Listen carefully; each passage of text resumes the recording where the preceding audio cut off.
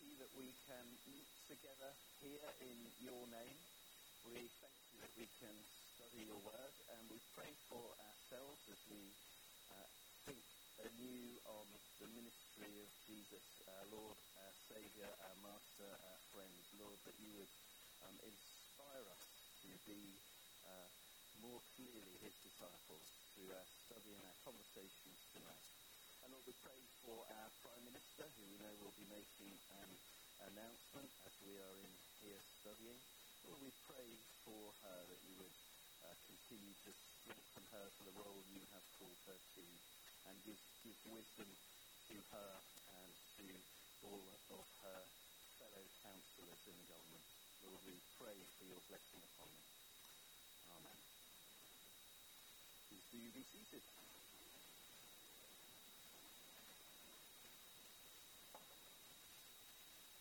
So the plan tonight is to follow the story from the upper room to Gethsemane.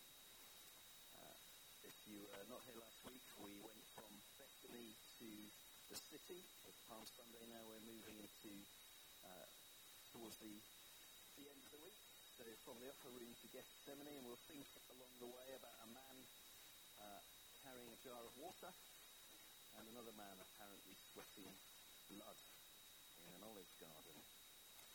I'm going to read to you from Luke's Gospel. I haven't got the words to go on the screen. I'm just going to read a short section of Luke, chapter 22, verses 7 to 20. And in those red Bibles, that's page 1057, Luke 22, starting at verse 7. Then came the day of unleavened bread on which the Passover lamb had to be sacrificed. Jesus sent Peter and John, saying, "Go and make preparations for us to eat Passover." "Where do you want us to prepare for it?" they asked. He replied, "As you enter the city, a man carrying a jar of water will meet you. Follow him to the house that he enters, and say to the owner of the house, 'The teacher asks, where is the guest room where I may eat the Passover with my disciples?' He will show you a large room upstairs, all furnished. Make preparations there." They left and found things just as Jesus had told them, so they prepared the Passover. When the hour came, Jesus and his apostles reclined at the table, and he said to them, "I have eagerly desired to eat this Passover with you before I suffer. For I tell you, I will not eat it again until it finds fulfillment in the kingdom of God." After taking the cup, he gave thanks and said, "Take this and divide it among you. For I tell you, I will not drink again from the fruit of the vine until the kingdom of God comes." And he took bread, gave thanks, and broke it, and gave it to them, saying, "This is my body given for you. Do this in remembrance of me." In the same way, after supper, he took the cup, saying, "This cup is the new covenant in my blood, which is poured out for you. So I suggest that we look at the supper a little bit, and then we will come back to the man carrying the jar of water. Some people dispute that Jesus ate a Passover meal with his disciples. And the main reason for that is that John's Gospel is quite clear about Jesus dying on the cross on the day of preparation for the Passover. So John's Gospel has Jesus on the cross as the Passover lambs are being slaughtered in preparation for Passover. So if Jesus actually died on the day of preparation for the feast, how can he have already celebrated it earlier in the week with his disciples? It is a problem. I'm not going to be put off. I personally think it comes down to calendars that are being used, and Jesus' affection for the Essenes, who use a solar calendar. But whenever I've tried to go into this with people, they glaze over with boredom. So we can come back to it if you like. I'm going to take Luke at face value. Luke says, we just read it, that it was indeed a Passover meal that they were preparing for and eating. And Mark and Matthew both agree with that.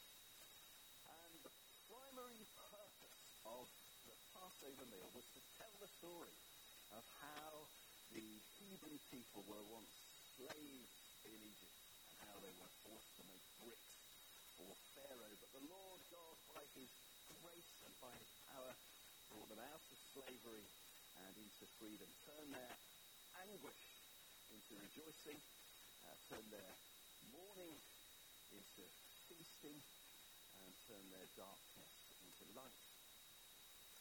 And participation in that feast, in that Passover feast, achieved at least three things. First of all, God's mighty deliverance was remembered and proclaimed. Secondly, in normal household context, the children were taught the faith, and not by just observing, but by actually taking part. There's even a specific role for the children, as you may know, in the telling. And third, each person there should feel that he himself or she herself had been rescued from Egypt, taken into the story and rescued. There was an application of God's redemption in the present for everyone who was there and everyone who was taking part. The Passover feast. Part of its charm is that it's very flexible.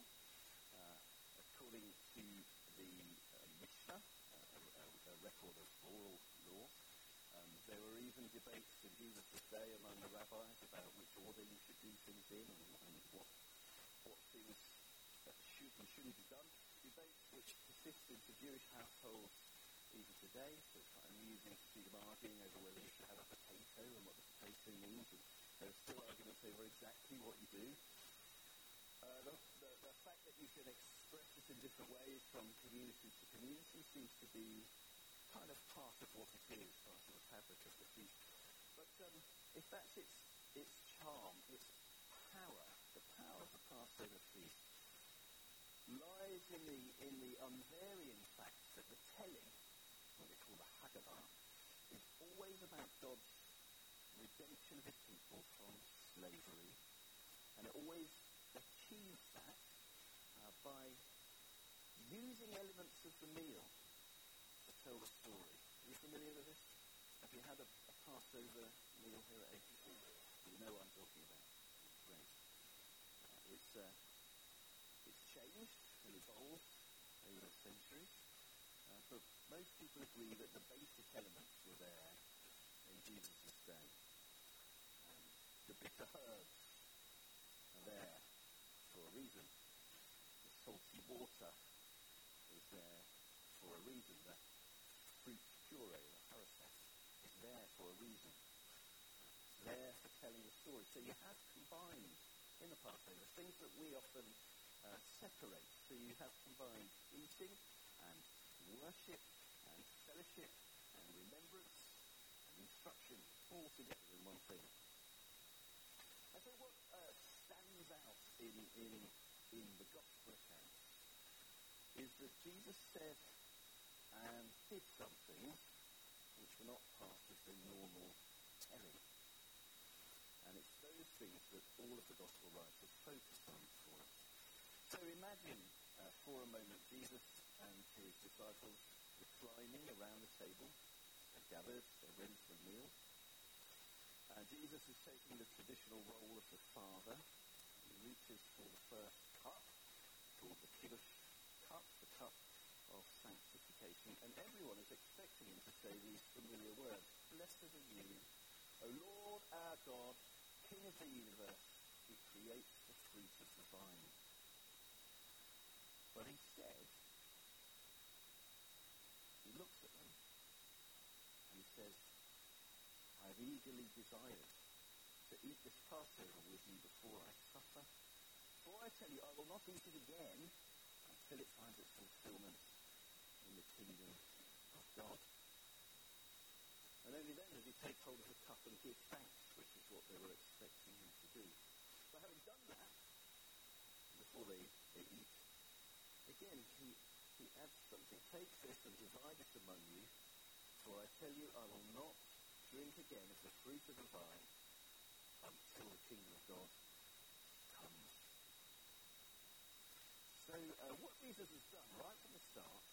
the meal, according to Luke, before they've even had the first sip of the first cup, is he has connected his supper, the Lord's Supper, what they are gathered for, not just with the Passover, which looks back, but also to a future feast, which is to come. A feast which will be eaten when God's kingdom comes in all of its fullness. That's a feast the disciples would have known about very well.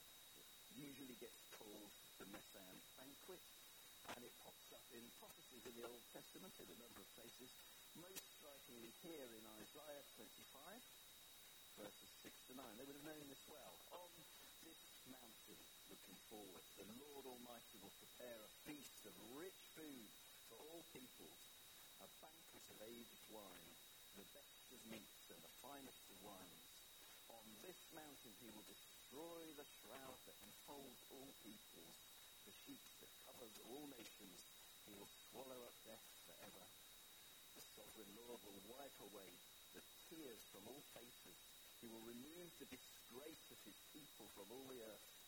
The Lord has spoken. In that day they will say, surely this is our God. We trusted in him and he saved us. This is the Lord, we trusted in him. Let us rejoice and be glad in his salvation. Words and ideas that you probably recognize from the end of the Bible, from Revelation chapter 21.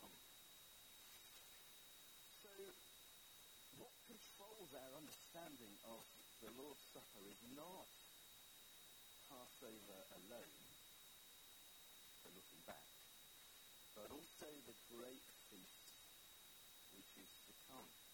If you've ever wondered why the Apostle Paul says about communion, that by it you proclaim the Lord's death until he comes, well, he gets it from Jesus. He gets it from Jesus. The Lord's Supper looks forward as well as back. And in seeking to understand it, we need to keep connected to both of those things. The Lord's Supper on the one hand, looking back, the Passover on the one hand, looking back, and the Messianic feast looking forward.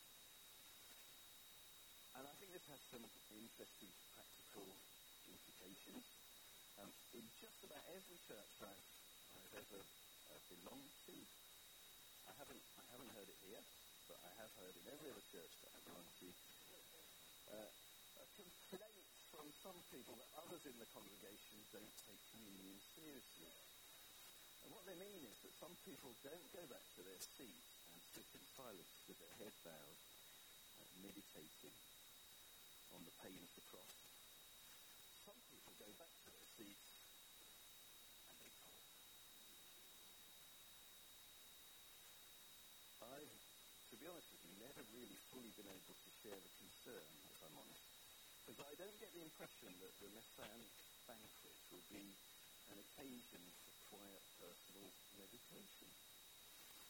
It looks to me much more like a celebration of God's full and final restoration of the cosmos, where death is banished, where guilt is no more, where sin is gone, where pain and suffering are gone. It's going to be a great celebration. And if the Lord's Supper foreshadows the Messianic banquet and finds its fulfillment in the feast, maybe there is a place for singing and playing instruments. Maybe there's a place even for talking. Maybe during communion. Perhaps it depends what you talk about. Maybe not the footing. Well,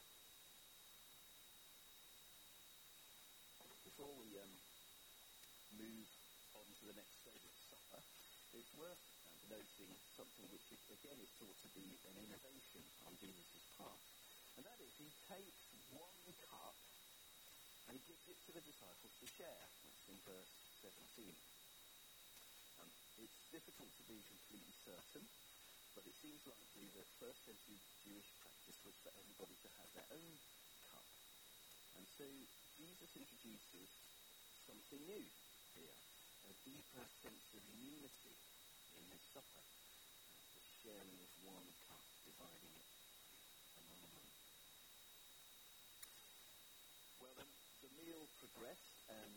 we're not told about that particularly by Matthew, Mark, or Luke. It seems likely that they followed the order of the telling, whatever that was in Jesus' day, probably including green herbs, dipped in salty water to remember the tears of Egypt. The haraseth, the fruit puree, is to remember the bricks that they had to make out of clay and straw, these sort of things, and another cup of wine.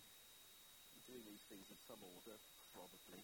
Where Luke picks up is where Jesus is taking the bread. Luke 22:19.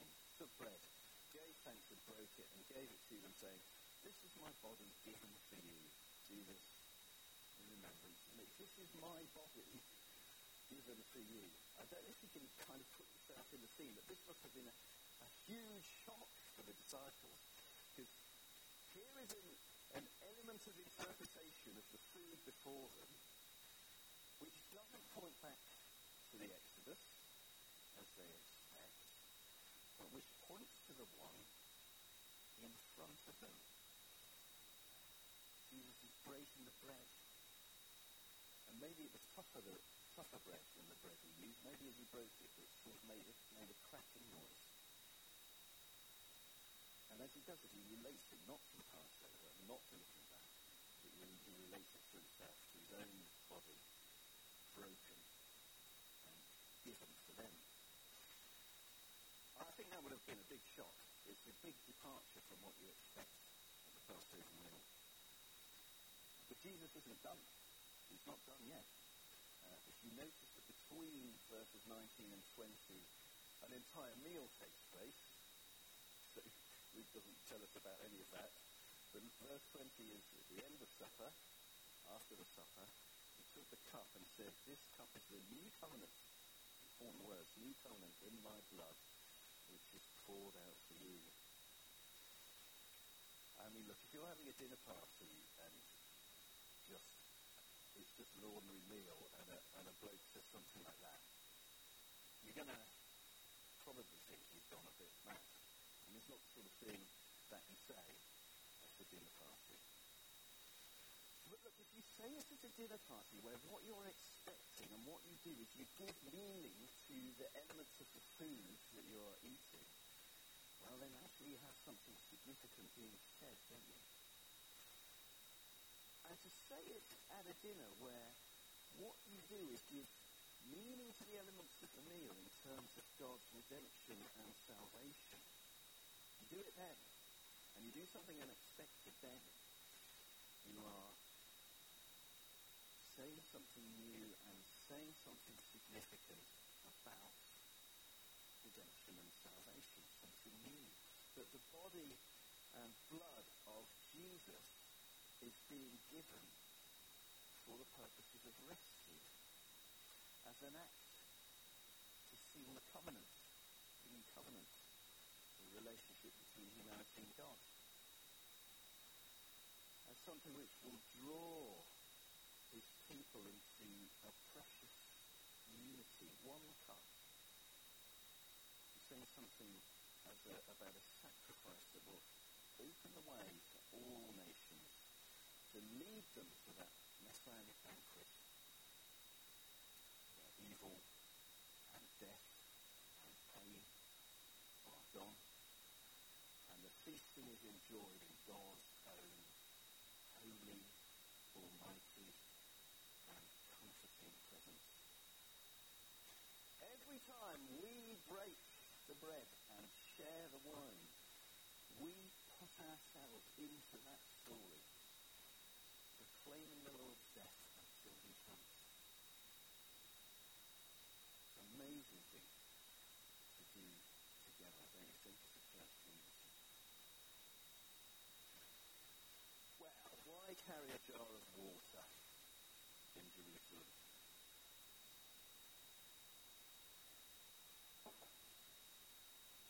This, I hope, is Mark chapter 14, verse 13. So it's parallel to the Luke passage that we've read. Luke tells us the names of the disciples. I'm moving into the Mark's Gospel now, because this is where I want to be when we get to Gethsemane. So Jesus sent two of his disciples, telling them, "Go into the city, and a man carrying a jar of water will meet you. Follow him." I remember being absolutely fascinated by this scene when I first read it at the age of 10 in the Good News Bible that I'd been given for Christmas. I still have it, actually. I might bring it in because it's nice and big. It's got all these people's faces on the front, and I just kind of really liked it and read the whole thing all the way through. Nobody told me where to start, so I started at the beginning and read it all. And I remember feeling, not all in one line, and I remember feeling really fascinated by this because it sounds kind of cloak and dagger, don't you think? It sounds like something kind of out of a spy story. Jesus sends two of his disciples into the holy city to make preparations for the Passover. He tells them to look out for a man carrying a jar of water who will meet them, and that man will take them to a room where a meal will be eaten. If you look at some of the older devotional commentaries, the way they tend to take this is that it is an indication of Jesus' divine foreknowledge. So, this is the great Matthew Henry, and he's not on his own with this. He writes this: "Nothing could be less the result of human foresight than the events related here. But our Lord knows all things about us before they come to pass. If we admit him, he will dwell in our hearts." So you see, Jesus, because of his divine powers, knows that when his two disciples get to Jerusalem, the man who knows what they need will be there carrying a jar of water right at the right moment. It's not human foresight, according to Mr. Henry, but divine foreknowledge on the part of Jesus. And if you were raised on these sort of devotional commentaries, you're not going to like me for saying this. So it's worth bearing in mind that I could possibly be wrong.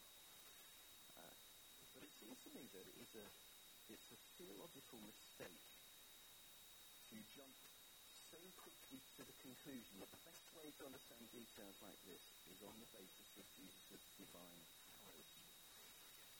And because it's a theological mistake, it could end up being pastorally unhelpful. The point of the incarnation, surely, the point of God becoming man, was so that God could actually live as a human being. Not so that he could pretend to live like a human being. And if Jesus spent his whole time using his divine special powers, then in what sense can it be said that he lived a truly and fully human life? The writer to the Hebrews assures us that Jesus is able to sympathize with our weaknesses, Hebrews 4:15. But that sounds a little bit hollow if human frailty and human limitations never really, truly affected him. And we're going to see more of this as we follow through and when we get to Gethsemane. So, with respect, I want to disagree a little bit with Mr. Henry here. Just the first sentence. I mean, the sermon's great at the end, but the first sentence: "Nothing could be less than the result of human foresight than the events here related." Now, I think they are precisely the result of human foresight. Jesus has thought this through. Jesus has made plans. He's made arrangements ahead of time.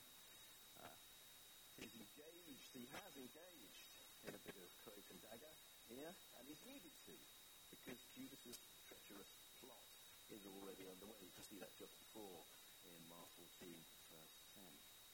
The man with the water has been briefed, and he will be expecting the disciples. No shortcuts, no divine shortcuts here. This is genuine, true, human life, and God is truly living it in the person of Jesus. So, what can it tell us?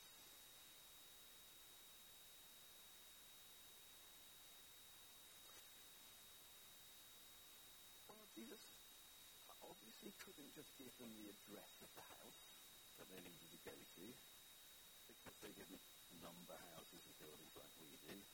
In fact, even though they technically do it today, finding places in the old city of Jerusalem is very difficult, and it's much easier to have someone take you there and show you where you need to go. So I'm going to assume that the man carrying the jar of water was carrying it because he did actually need it. Water is heavy, isn't it? And if he just needed a way to identify himself to the disciples, I can think of some much less exhausting ways. Wearing a carnation, carrying a copy of the Financial Times, something like that. So I'm guessing he needed it. And if you've got a jar of water and you're walking on the street, it means you've been to a public water source. And in first century Jerusalem, you don't have a great deal of choice when it comes to public water sources that are near to domestic dwellings. So the most likely scenario is that the two disciples go here, to the southeast of the city, at a place called the Pool of Siloam, mentioned in the Gospels, as you know. So they have come from Bethany. Remember that they're staying in Bethany this week, and they've come from Bethany. Here you go. It all makes sense. Come this way into the city. Go down to the major public water source, the Pool of Siloam. This pool was uncovered partially 15 years ago. So if you visit Jerusalem today, you can go and look at it. And so these are the steps leading down into the pool. The pool is here, and the rest of the pool is under this garden to the left. The garden belongs to the Greek Orthodox Church. They have a lot of internal politics which they can't resolve, and so the rest of it can't be dug out. But they all want it to be, so eventually when they resolve these differences that they have, probably the rest of the Pool of Siloam will be uncovered. I'm going to see it all. So, this is what I think. They meet the man with the jar of the water here at the Pool of Siloam, and then they go from there to the house of the Last Supper. So, looking again at this map, they've met him here. The traditional site for the house of the Last Supper is all the way up the hill, up here. It's in a place called the Temple. If you visit today, bizarrely, you've got, has anyone been? You've got the Tomb of David downstairs, and you've got the room for the Last Supper upstairs. So you've got Jews visiting the downstairs and Christians visiting the upstairs. And sometimes you get a bit of barging. So a few years ago, Pentecostals and Jewish extremists tried to bar the Christians from going up into the upstairs room. All of that tension is a great shame because both identifications are due to the over-imagination of the Crusaders. There's no way on earth the downstairs is the Tomb of David. Absolutely no way on earth that's the Tomb of David. And the chances of it being the right place for the site of the Last Supper are almost as remote. You've got two fake sites in one building and a lot of tension over it. Great. Let me show you this photo. So this is a photo that I took from down at the Pool of Siloam, looking up the hill to the traditional site of the Last Supper, looking up the western hill. So if you're looking at the map, again, if you're looking at, we're down here as we look at this photo, and we're looking up this way, okay? So the traditional site of the Last Supper is next to the Dormition Abbey, which is all the way up here. Okay. That is a very long way to walk with a jar of water. It is a very long way to walk with a jar of water uphill. And especially because there's been a lot of excavation on this hill. I joined an excavation, an archaeological dig in 2015 on this hill, Mount Sion. And it's now clear that the houses at the top of the hill were quite well-to-do, and they all have private systems. So there isn't a great deal of point to going down to the Pool of Siloam for water if you want to use it right up the top of the hill, especially in the spring when all the systems would have been full of water.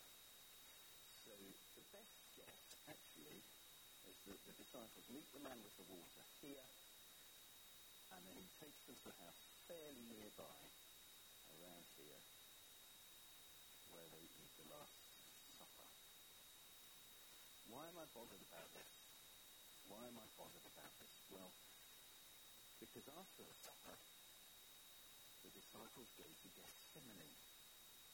And I think that the route that Jesus walked to get to Gethsemane goes a long way to explaining what it was that happened there. So all the Gospels agree that after a meal had been eaten, Jesus and his disciples set out again for the Mount of Olives, heading toward the place at the foot of a hill called Gethsemane. Gethsemane means olive press. And John's Gospel adds the detail that there was a garden there, and also mentions that Jesus and his disciples went there often. John 18, verse 2. And unlike many places in Jerusalem which make a claim to be the site of an important gospel episode, and I'll complain about the whole load more next week, there is every reason to believe that the place pointed out today as Gethsemane is the right place. I'll show you a satellite image of it. So this is the Temple Mount platform. Okay, and today it has the amazingly beautiful Islamic dome of the rock on it. But in Jesus' day, it would have been the site of the temple there. So that's what you're seeing there. And this is the Kidron Valley. And if you keep going down, you get to the pool of Siloam. And then this is the site of Gethsemane here. There are 3 roads leading out. If we can trace them. So there's Gethsemane. One road goes this way, another road goes this way, and another road goes this way, up the Mount of Olives to the ridge that leads to Bethany. They are very, very ancient roads. So archaeological investigation has shown that those roads were there in Jesus' time. Now, why is Gethsemane called Gethsemane? Why is it called Olive Press? It could be, possibly, at the outside, it could be because it was one house with an olive press. But that isn't very probable. Much more likely, it was a much more significant operation. And so, if it was producing a lot of oil, you need roads for distribution. Gethsemane is at the site where those roads converge. A good reason to believe that that is the right place for Gethsemane, the olive press. There's also an early account of a Good Friday procession to this place, and a church was built there just as soon as it was possible, more or less, to build Christian churches. One was built there. I'll say more about that in a few weeks. So it seems very likely that that is the right place. So, what have we got? What have we got is the Last Supper is eaten in a house down here, and then Jesus with his disciples takes a walk up the Kidron Valley, up this way, up the valley, to the Mount of Olives, to Gethsemane. That is the walk that he takes on that fateful night. And if you ever go to Jerusalem, I would highly recommend doing that walk yourself, because it does so much for you to help appreciate something of what Jesus was going through that night. If you walk it today, it looks like this. And it can't have been much different then. So you've got the city on a hill on your left, and a steep hill on your right, and the sense of being really pressed in as you walk through the valley. And I'll show you what else you see in a minute. And by the time they reach Gethsemane, Jesus is in a terrible state. I mean, next to the cross. I find this the most distressing account in the Gospels. And let me read it to you from Mark 14. Only I'm not going to read to you actually. I'm not going to read to you from the NIV. I'm going to read you a translation that I did myself. Not because I think I'm a better translator than the translators of the NIV. Compared to them, I am a rank amateur. You see, if you're making a traditional translation, you have to obey the rules of the target language. And in English, when we tell an account of the past, we use past perfect tense. And it's all very neat and tidy. This happens, that happens. That's what we do. That isn't what Mark does. Mark quite often uses the present tense. His verbs are sometimes past and perfect tenses. It's kind of rough. And so I feel that when you read it, that actually you're kind of taken into the action a lot more in that way. And this is what I'm trying to do. So it's a terrible translation, but it's preserving the verbs in the tenses that Mark uses as far as I understand it, and keeps some of the rawness of it. So let me read it to you. And they came into the place which has the name Gethsemane. And he says to his disciples, sit here while I pray. And he takes Peter and James and John with him, and he began to be distraught and troubled. And he says to them, sorrowful is my soul to death. Stay here and keep watch. And having gone forward a little, he was falling on the ground. And he was praying that if it is possible, the hour might pass from him. And he was saying, Abba, Father, all things are possible to you. Take away this cup from me, but not what I wish, but what you do. And he comes and finds them sleeping. And he says to Peter, Simon, are you sleeping? Were you not strong enough to watch 1 hour? Keep watch and pray, lest you come into trial. Indeed, the spirit is willing, but the flesh is weak.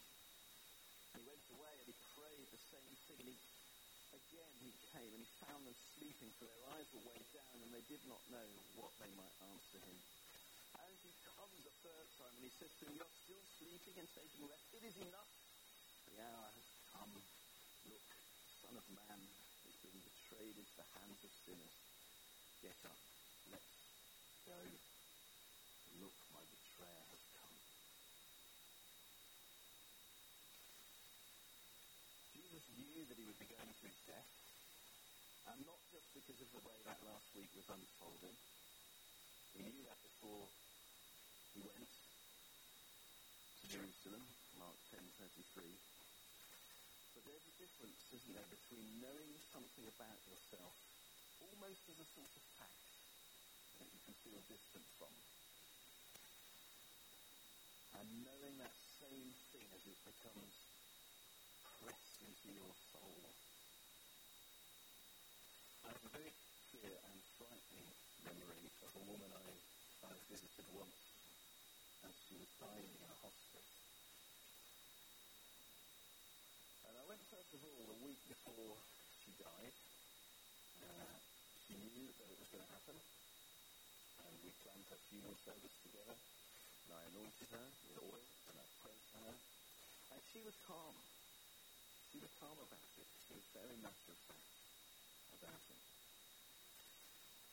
The next time I saw her was a week later. She really was dying. And she was howling with terror.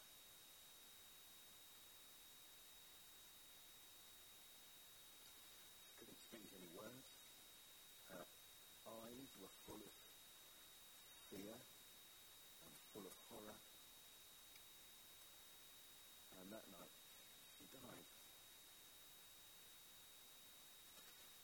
The reality of what was happening had become pressed into her soul.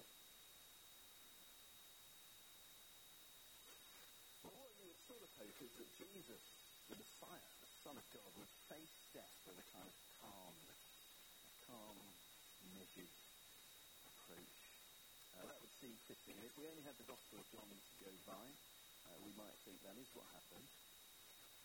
But Mark tells us in all its horror and all its rawness. And what he is describing seems perhaps to be some kind of mental collapse. This was first suggested a few years ago by a Jerusalem scholar, Jerome Murphy O'Connor, only he buried it in a very technical article about source criticism, and so it's not really been given all that much attention. It's a difficult idea to contemplate the Son of God suffering some kind of mental collapse. Even the other authors of the Gospels, Matthew and Luke, seem to tone down Mark's language a bit, if I dare say specifically. I'm not sure if I'm allowed to, but they seem to have made it a little bit less raw. I'm not a doctor, and I don't really know what this ought to be called, but it seems that something is going on here which is a bit like a mental breakdown. Jesus walks along the Kidron Valley. That's why the route matters. That's why I've gone to so much effort to work out where the Last Supper was eaten and what the route is to Gethsemane. It's night time. It's Passover, so the moon is full and it's casting its eerie light into the valley. And on the right-hand side of that valley, it is lined with tombs. Hundreds of them. Thousands of them. It was then, and it still is today. Some of them are simple, just holes cut into a rock. Some of them are impressive and monumental.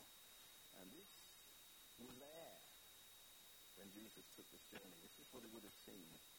This is what he walked past that night. Death towers over you as you walk along the Kidron Valley. And weighed down with apprehension already, the sight of the tombs now pressed death from Jesus' head and into his soul. And by the time he reaches Gethsemane, he is utterly overwhelmed. Mark says he collapses to the earth and he tries to pray, but it seems that he can't think straight. What he says is actually quite garbled, if we're honest. If we'd asked to read this as a reading in church, we try and make it sound as rational as we can. But first of all, he prays that if it were possible, the fateful hour might be taken from him. But then he tries again. He tries to pray again, confessing that this time all things are possible for God. And the words pile up to describe his condition: distraught, deceived, troubled, sorrowful. And then Luke's Gospel tells us that in his anguish, sweat pours from his head like blood.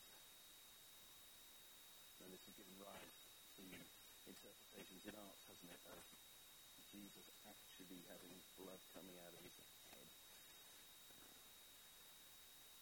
But Luke surely just likes a simile, doesn't he? He's not talking about actual blood oozing from Jesus' head.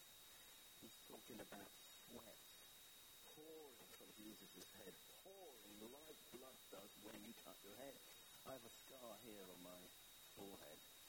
When I split my head open, I looked down and blood was pouring out, forming a puddle on the floor very quickly. And because that happens, doesn't it? Because you have lots and lots of small blood vessels densely packed in. There, you cut your head, it pours out. Jesus' sweat pours like that. Surely that's what Luke is saying. It looks like it does when you cut your head. It's pouring out. It's sweat, not blood. A sign of an intense internal struggle, pulling from him every ounce of his energy. Well, I wonder if this opens some doors then to reflect on issues around mental health. I mean, could it be said that God, in Christ incarnate, knows what it is to experience a kind of mental breakdown? I think perhaps we can. And again, we need to embrace the full humanity and the full frailty of Jesus. Because the point of the incarnation in part is that it is about God becoming truly human. That he may truly and intimately know what it is to be human in all of humanity's chaos. If you struggle with your mental health, I wonder if it helps to know that Jesus is alongside you in a more personal and more intimate way than maybe we've been prepared to admit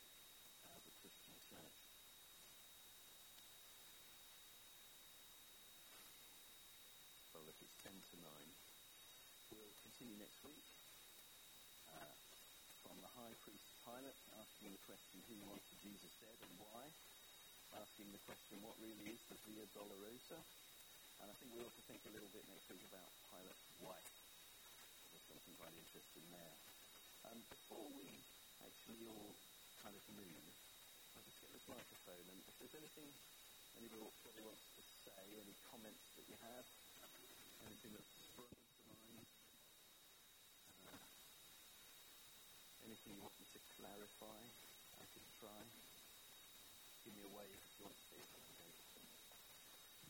I was struck by verse 36.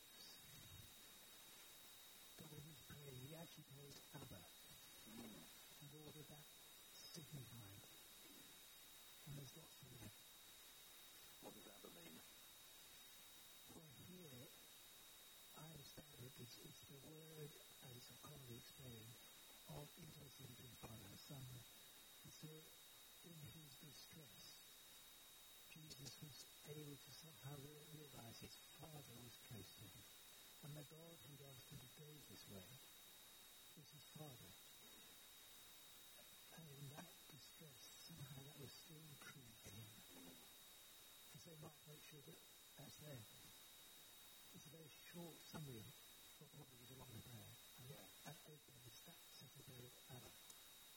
Wonderful. So the Father is there with us, even if we even in the greatest moments of anguish and torment, Abba Father is there. Brilliant. Thank you. Anyone else? I'm not going to run so much over last week. It's been a timing week. It's only Wednesday. I read quite a while ago, referring to the blood and the sweat, that when people are in deep anguish, that can actually happen. I'm not a doctor, so I don't know, but that's what I read. Right. That's, it has to be deep anguish, I think. Right. Thank you. Are there any doctors in the house? No one's admitting it. Anyone else wants to make it? Any comments? 30 seconds and the auction is over. Wait. I heard it said that a man carrying a jar would be unusual because it was the women that carried the water. Is that actually the case? I don't think so. I think that appeared in commentaries in sort of the 19th century, based on observations of Palestine then. Actually, if you look at Greco-Roman art, there's quite a lot of depictions of men carrying water. And there are biblical examples of it as well. I mean, going back into the Old Testament, I'm sure, but I think it's possibly not a correct assumption that only the women would have carried the water then, even though that it was true in the 19th century.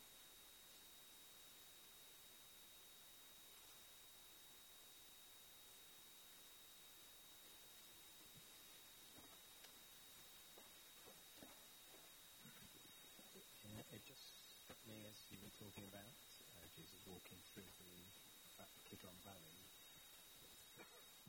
He was also thinking of Psalm 23 that we sang. And I find that very moving to think that we can actually imagine what Jesus was thinking. And sometimes we pray the Psalms and we really struggle to get them to apply to ourselves.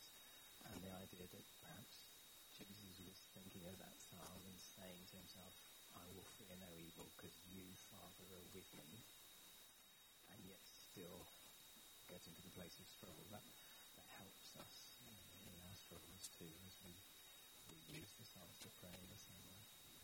Wonderful. Thank you. Can everybody hear what's being said? Sorry, I've just inhaled some water. Anyone else?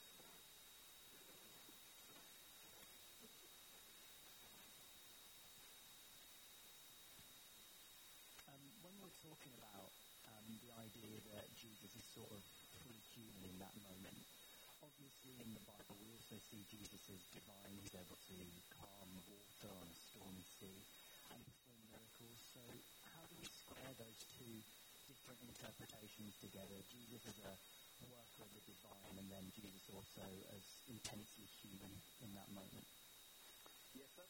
that as a question on the back of the sheet so that you can discuss it in groups and so I don't have to answer it. So, over to you with that one. Or we can chat a bit later as well.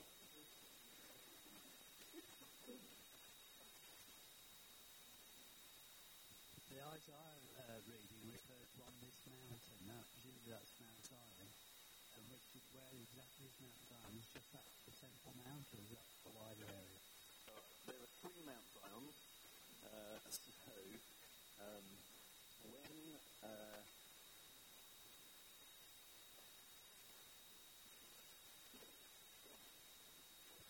At least 3 Mount Zions.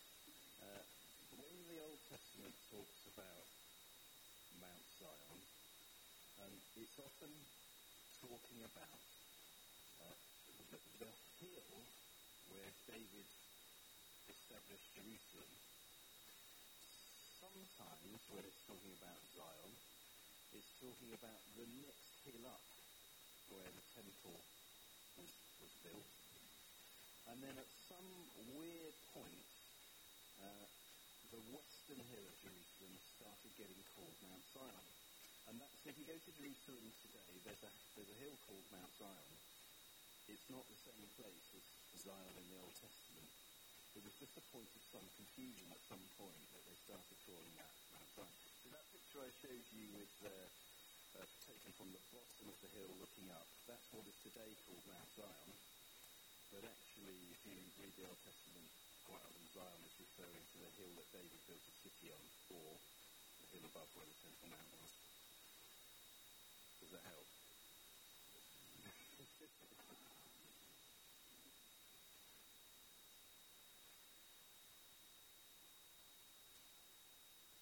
Yeah, I won't try and speculate about Isaiah. Any more? Okay, so there are some questions on the back of the sheet. I never have great confidence in my questions, so if you think they're useless, feel completely free to abandon them and make up your own. If you want to stay and discuss these matters, please do, and get into a group with others. And if anyone's looking lonely, join in. And also, equally, if now's the time for you to go and find out what it is Theresa may have said, then